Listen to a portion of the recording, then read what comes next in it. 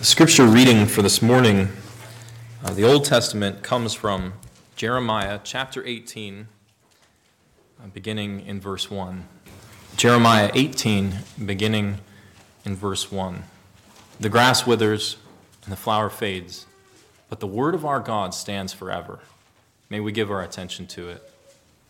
This is the word that came to Jeremiah from the Lord. Go down to the potter's house, and there I will give you my message. So I went down to the potter's house, and I saw him working at the wheel. But the pot he was shaping from the clay was marred in his hands. So the potter formed it into another pot, shaping it as seemed best to him.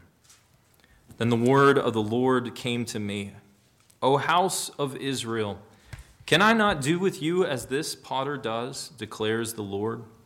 Like clay in the hands of the potter, so are you in my hand, O house of Israel.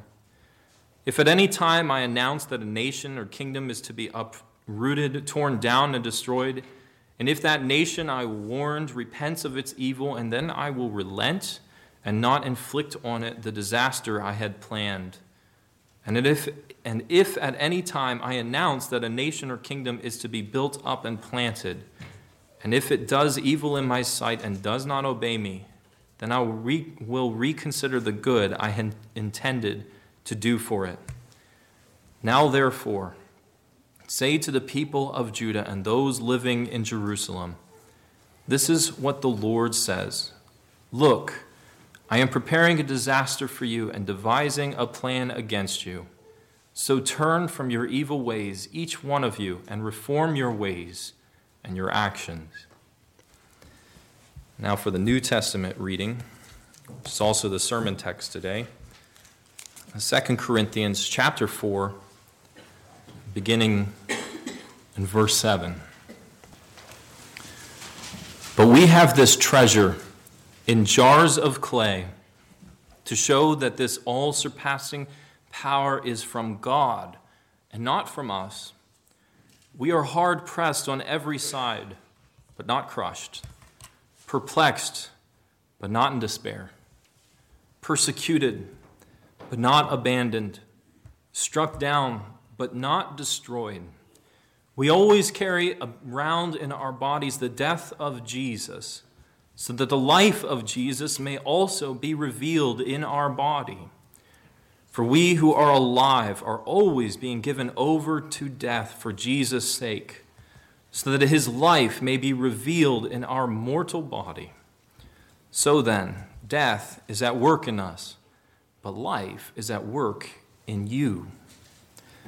It is written, I believed, therefore I have spoken. With that same spirit of faith, we also believe and therefore speak, because we know that the one who raised the Lord Jesus from the dead will also raise us with Jesus and present us with you in his presence. All this is for your benefit, so that the grace that is reaching more and more people may cause thanksgiving to overflow to the glory of God. Thus ends the reading of God's holy word. Let us pray together. Father, we come before you, and we are humbled by you and your greatness and your word. We pray, Lord, that your word would go forth, you would cause it to accomplish all that you have set out for it to do, that it would not return empty and void, but that it would change us, Father, that it would work in our hearts, that you would continue to stir newness of life in us. We pray, Lord, that you would give the speaker clarity of thought and wisdom to discern and to proclaim the gospel of Jesus Christ, and in whose name we pray. Amen. If I were to ask you to think of a strong person, what image comes to your mind? I mean, what do you think of when you think of someone who is strong, a strong one? You think of a weightlifter, maybe a bodybuilder, or maybe you think of a movie star like Arnold Schwarzenegger or John Wayne. Maybe you're thinking of a boxer who just doesn't quit fighting, one who is beaten and bloody but never gives in. Maybe you're thinking of Rocky. Maybe you went beyond the physical realm and started thinking of someone with great leadership ability, men who we look to and say, these were great men, like Abraham Lincoln or George Washington, men who are very strong in a much different way. There is honestly no end to what could have come to your mind when I asked that question. But I would be shocked. It would be very surprising if your first thought was the wimpy kid from gym class. You know who I'm talking about, the kid who, when he turns sideways, disappears. The kid who is the butt of every high school joke made by the jocks and the society elite. You know, the kid who would never be the best, and you know he's never going to be the best. The kid who would never make the cut, the kid who everyone knew was a loser, born inadequate for things of greatness. I mean, truly, Hollywood isn't going to call this kid up any time to star in their next action thriller.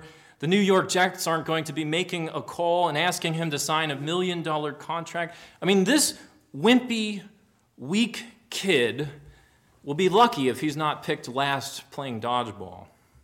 I mean, let alone if he ever gets a glimpse of true greatness. Point being, we don't associate common people. We don't associate ordinary, plain people with this idea of strength. When we think of strength, when we think of people of strength, our minds don't run to the weak ones of the world, to the underdogs. It would make no sense for us to do so. I mean, instead, we look to men and women who are autonomous, people who can pull themselves up by their own bootstraps when they get in a tight spot, and then they ride off into the sunset without any help from anyone ever appearing. We think of people who don't need anyone else, people who stand head and shoulders above the rest, and we say, here is one where glory can be found. Here is greatness. Here is a strong one. Attach yourself to this particular one, and if you do so, you just might stand in the shadow of greatness. We look to the strong, thinking here is where glory and power are. Even Christians do this. I mean, this isn't something that is outside of the Christian world. I don't know how many times I've read evangelism pamphlets saying, come here so-and-so, the famous football player giving his testimony. And then maybe, when you see how great this one is, maybe you'll see that Jesus is great, just like this guy. Or the flyer will come and say, come and listen to this message by such and such, one of the greatest preachers in America today. And then maybe you'll see how great Jesus is because of how great this particular man is. We associate greatness with strong ones. We as human beings are constantly seeking a great one to crown with all honor and glory. But our text this morning confronts this notion outright. Our text, God directs our eyes elsewhere, saying, you want to know where glory is found. You want to know where greatness and the glory of God will be manifested. Well, I'll tell you, it is in vessels of clay. In common, ordinary, plain vessels. In these plain and ordinary jars of clay, I will hide the greatest glory attainable. And again in our passage this morning, weak vessels are put on display as the one through whom God's glory shines forth. Not the elite, not the strong, but breakable, weak vessels. And for the people of God, for the weak vessel, for the people who are defined by weakness, who constantly fail their God, this changes everything. This changes everything for us. For the weak person, God's treasure shines most brightly in the weakness of the world. Our text opens up describing these vessels, and these vessels first are bent but not broken. bent but not broken. In verses 7 through 10, Paul begins to lay out for us the state the apostles and ministers of Christ Jesus find themselves in. Paul, one of the things that you pick up on if you read this letter from the beginning is that Paul has been throughout this letter capitalizing on an us versus them kind of language. In other words, he's been writing as a person from one group to people from a different group, a separate group. And Paul uses this language of we in the first 5 verses of our text, referring to his group that he is in, known as the apostles, and saying you, referring to the church of Corinth. You can see this if you go back to chapter 3, verse 1, where he writes, "And we are beginning to commend ourselves, or do we need letters of recommendation to you or from you?" And this happens in chapter 1, verse 7 again, and the same thing is going on as you come to our section in chapter 4. There's this distinction between those who minister the gospel and the church, or the us, and the you. You see this brought fully out in verse 12. But the point of all this distinguishing between us and them is not, do not take this away, it is not to give the impression that Paul is saying that he is better than the Corinthian church or wants to separate himself from them. He's very concerned for the Corinthians. He loves this particular church very dearly. In fact, one of his goals for the church of Corinth is for them to be unified with him in his ministry and what he is doing. But rather, the point is that Paul is writing this letter the same way that you or I would write a letter, saying, Aunt Polly, how are you doing? Me and my family are doing just fine. I hope you are enjoying this lovely weather. And so when we come to verse 7, he's using these 2 categories throughout. We, referring specifically to apostles, even as he says this, even though he is saying this, and he is speaking of the apostles, it is true for the rest of the church as well. And we'll get into that later this morning. But he especially, as you read this passage, has in mind the ministry of the apostles. And Paul lays out how these men who have been sent to proclaim the gospel, who have received this greatest treasure of God to proclaim unto all the world, are nothing but weak vessels. They themselves, ministers of God, called not just by God, but by Christ Jesus himself, who called them by name to go forth and proclaim his gospel to all the world. Paul says, we're nobody. We're just weak instruments of God for him to use as he will. We are nothing more than jars of clay. And as cool as it might be to name a band after that title, Paul's point is to draw attention away from himself, away from the apostles, to the surpassing power of God in the gospel. It's as though he is saying, the power of light is to direct its attention to something else. It is not the one that is to receive the attention. And the way Paul goes about directing our attention away from himself, it's very interesting. Because it doesn't sound like Paul is drawing attention away from himself to the power of God.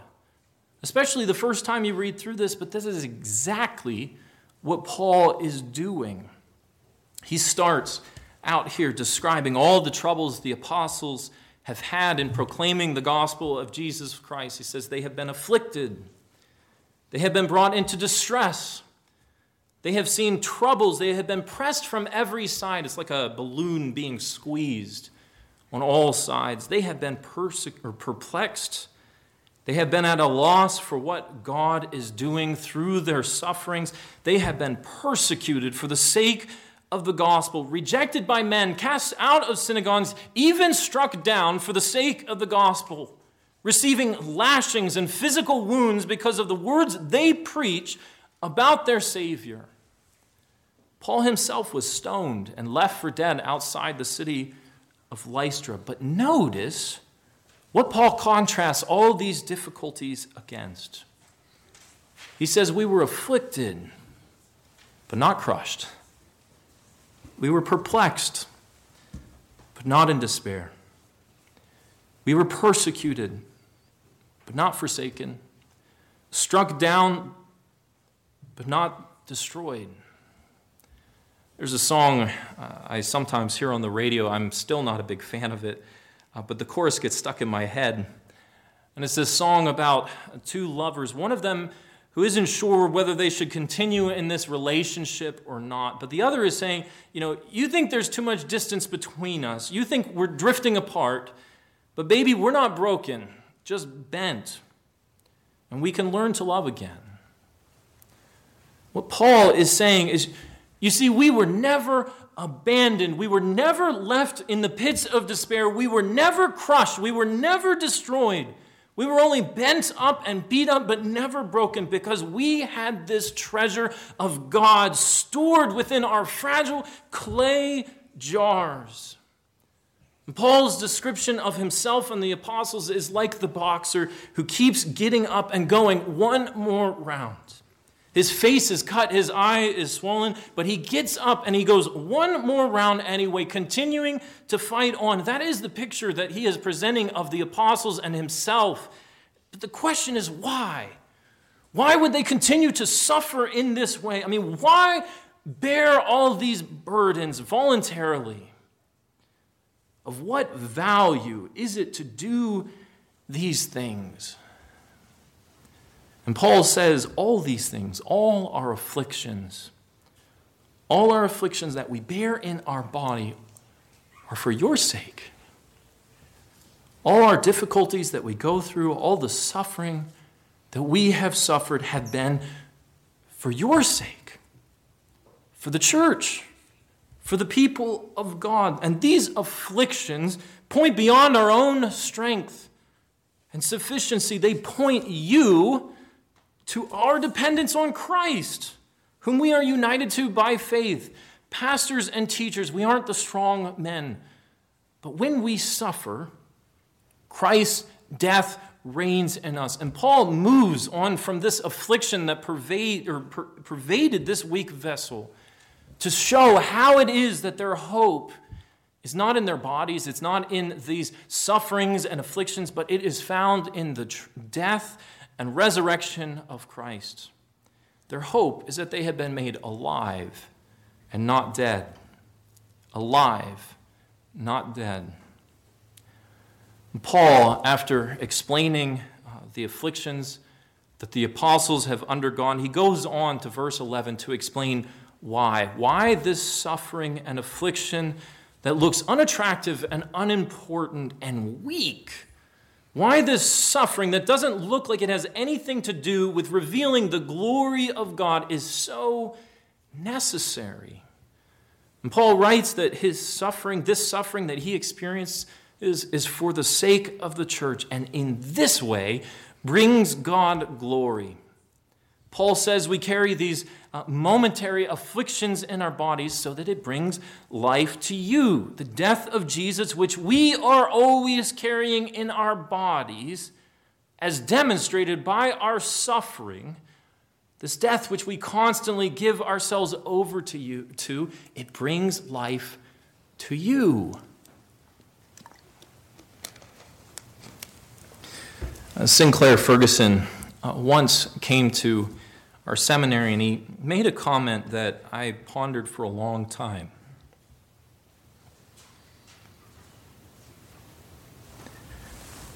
But he said that for a congregation to live, their pastor must die.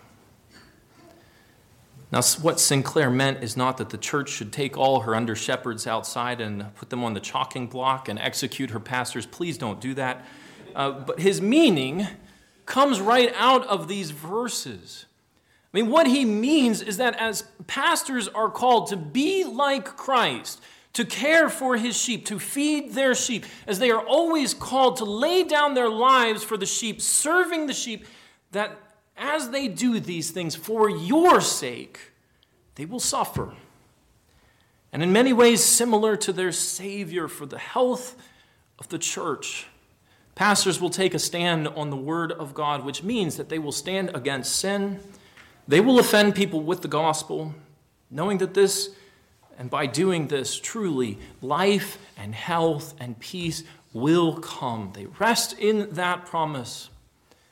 They will be persecuted from both within and from without, being crushed from pressures on the outside and the inside. They will be pressed from all sides. And Paul tells us that all the afflictions that they suffer are to bring life to you. That is what verse 12 says, isn't it? I mean, Paul isn't saying that the church should put their faith and hope in their fallible under-shepherds who will fail. At one point or another, they will fail, who won't always be able to lay down their life for the sheep. Rather, verse 13 points to the hope that the apostles themselves put their faith in. And it's the same hope that the Old Testament saints put their faith in and preached about, the same hope that you are to put your faith in and your hope in. The foundation of the apostles, the faith of the Old Testament saints, based all of their hope not on their under-shepherds, not on their leaders, but a sure, confident hope in the resurrection of the great shepherd. If you'll notice with me the words of verse 13 that read, "I believed, and so I spoke." These words come right out of Psalm 116, that psalm that we read this morning. And Paul is making a connection to the theology of the psalmist at this point. And Psalm 116, truly, it's a psalm about hope. One of the lines it speaks about is that there is death, and death is certainly coming. Few things are certain in this life, but death is one of them. And it is coming. Time's winged chariot is flying away, but though death is coming for the people of God even, they will be delivered. Psalm 116, verse 8. The people of God don't hope to be delivered from physical death. I mean, our text this morning made that clear, but the people of God pass through death. I mean, they will go through death, and the psalmist even goes on so far as to say that the death of his saints is precious in the sight of God. Yet the psalmist speaks of the deliverance of his saints through death. The psalmist's hope is that though they will die, they will be raised again. And here in verses 13 and 14, Paul is making that hope explicit. He is telling us what this hope is that they had in. The confidence of the psalmist is in God's deliverance. And the confidence of the hope of the apostles, the confidence and hope of our faith can rest in this, that Christ Jesus, who was raised from the dead, will raise us also. Christ Jesus, the one whose death we share in, as even in our afflictions and in our sufferings that we experience in this life. That is one of the reasons the apostles and ministers and the church suffer, is because we are sharing in the death of Christ. But we will also share in his resurrection. And we will be brought into the presence of God through faith in Christ Jesus. And our hope, the hope of the church, this hope in the resurrection continues to expand and not narrow. Expand and not narrow. And as we come to verse 15, Paul has spoken about the affliction of the apostles. He's spoken about how the death of Christ reigns in our bodies, even now as we suffer and are connected to him.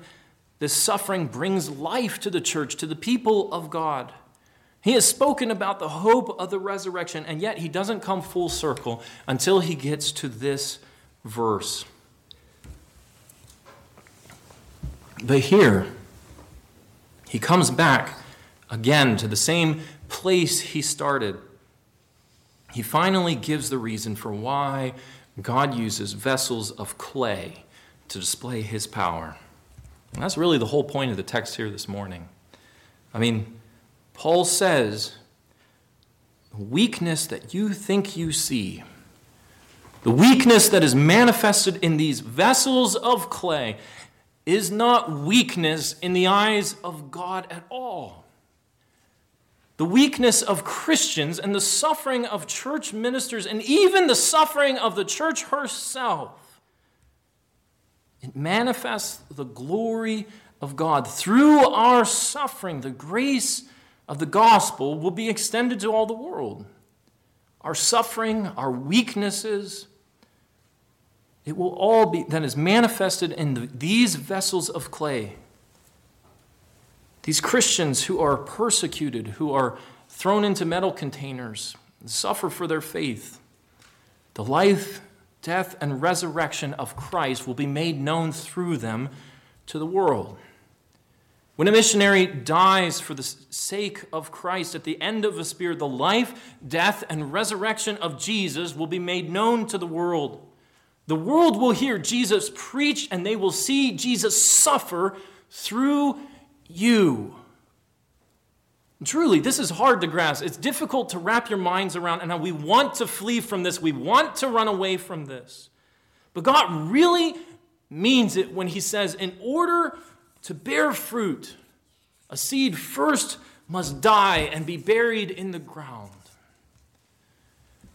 God works through the suffering of his apostles and his ministers, and yes, even through your suffering, to bring the grace of the gospel to a world filled with sinners. I mean, as the grace of the gospel goes forth more and more, and as it goes forth, more and more are brought to a saving knowledge of Jesus Christ, even through the suffering of his church. And as this takes place, it tells us that thanksgiving will increase also. Mind-blowing. We will suffer, and thanksgiving will increase. And all of this will bring glory to God in the utmost. You see, God will receive all the glory and honor and praise because the world will not put their hope in the weak vessels bringing the hope of the message, or this message of hope. They will see clearly that it is nothing more than a broken jar, a vessel of clay. And because of this, because they see it as clearly a broken vessel of clay, they will see more clearly the treasure of the gospel of Christ Jesus himself found within them. I mean, one commentator writes that the treasures of God's gospel only shine through when the clay pot is cracked and the light of the gospel seeps out. People of God, this passage, it is meant to bring us hope. I know we've been speaking about suffering, a topic that no one enjoys, but there is hope here.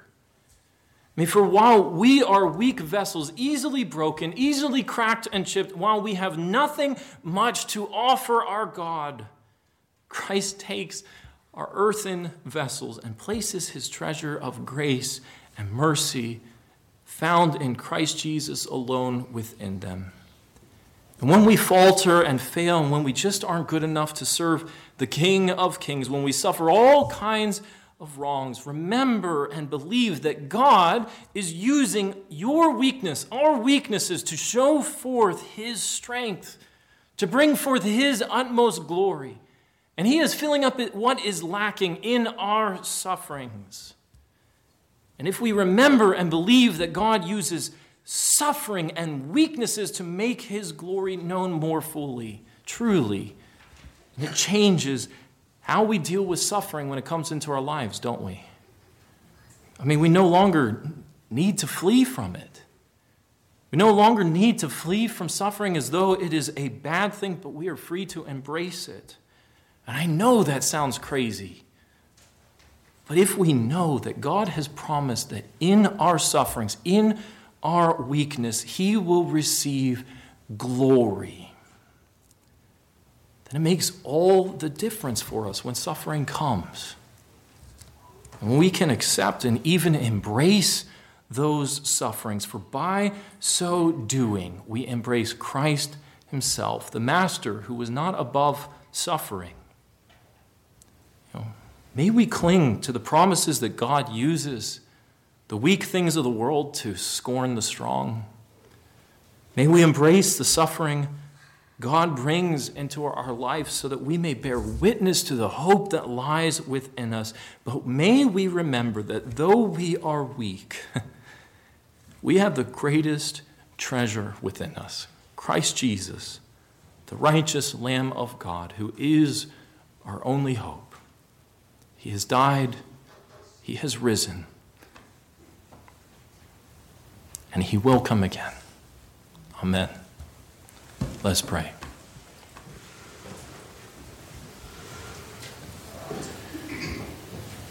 Lord God, your ways are unsearchable. Who can understand the depth of the wisdom, of the riches, and the mercy of God? Who can comprehend what you are doing? And yet, Lord, we praise you and magnify your name for what you are doing, for the mercy that you are displaying in our weaknesses, in our failings. Your power and your gospel are being made known through all the earth. We thank you, our God, for Christ Jesus, who is our Lord and Savior. We pray, Father, that you would help us to endure the suffering that come into our lives. Help us to understand that we are yoking ourselves to Jesus, and that as we yoke ourselves to his death and his sufferings, we also will find newness of life there. For he has risen again, and he will raise us from the dead also. Father, we praise and magnify your name, for you alone are good. And all this we pray in Jesus' name. Amen.